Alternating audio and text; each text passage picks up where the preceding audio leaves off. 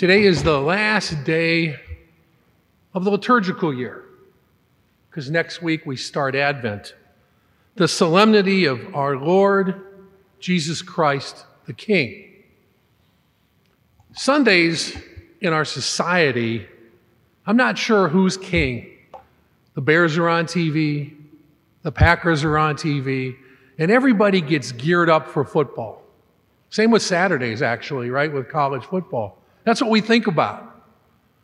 But we do come to church and we're here. So, the King. What is the King? You know, it's a very interesting question. What is the King of our lives? Who is the King of our lives? What do we look for in the King of our lives? It's very simple. Jesus says, I am the King of the Jews. Do you call him that? Do we say he's the king? Do we know he's the king? Think about Pilate. He was in that time, in that moment. Jesus, tell me, are you the King of the Jews? Do you say this on your own, or has other people told you about me?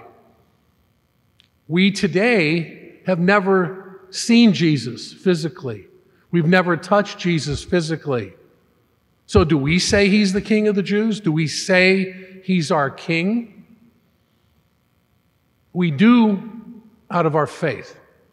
We do out of our baptism. And we do because we're all here.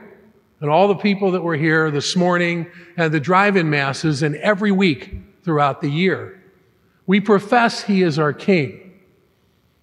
But do we treat him as the king in our daily lives? Do we look for him to be the king of our lives? Today's world is really complicated. It's really very confusing, very complicated. We're reading about all these things going on, and this group says this, and this group says that, and whichever side you associate with, the other side thinks you're wrong. No matter what, you're always wrong by somebody's choice.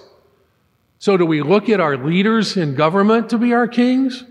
Should we? No. Do we look at our community leaders? Probably not. Now, we have to trust them. We have to put our faith that they're going to do the right thing for the constituencies that they represent. But the king in our lives really needs to be focused on Jesus Christ.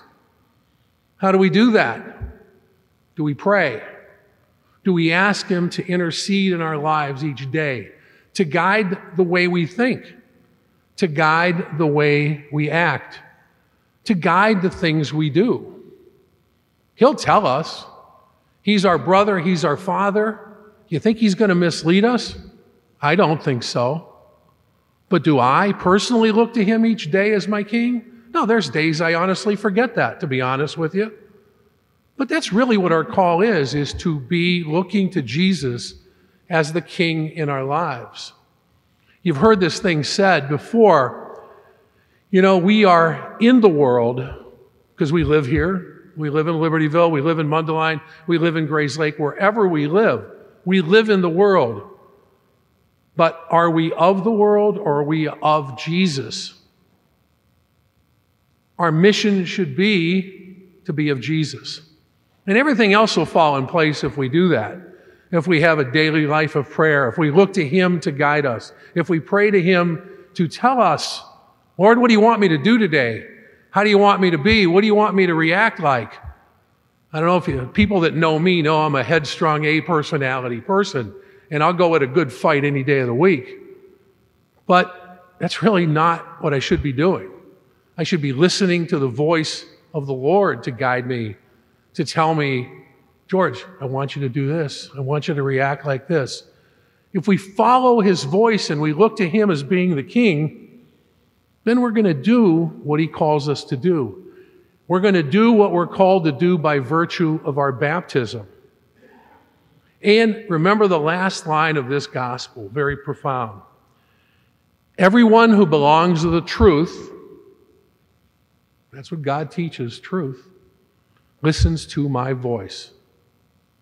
Are we of truth? Are we of Jesus? Is he the king of our lives?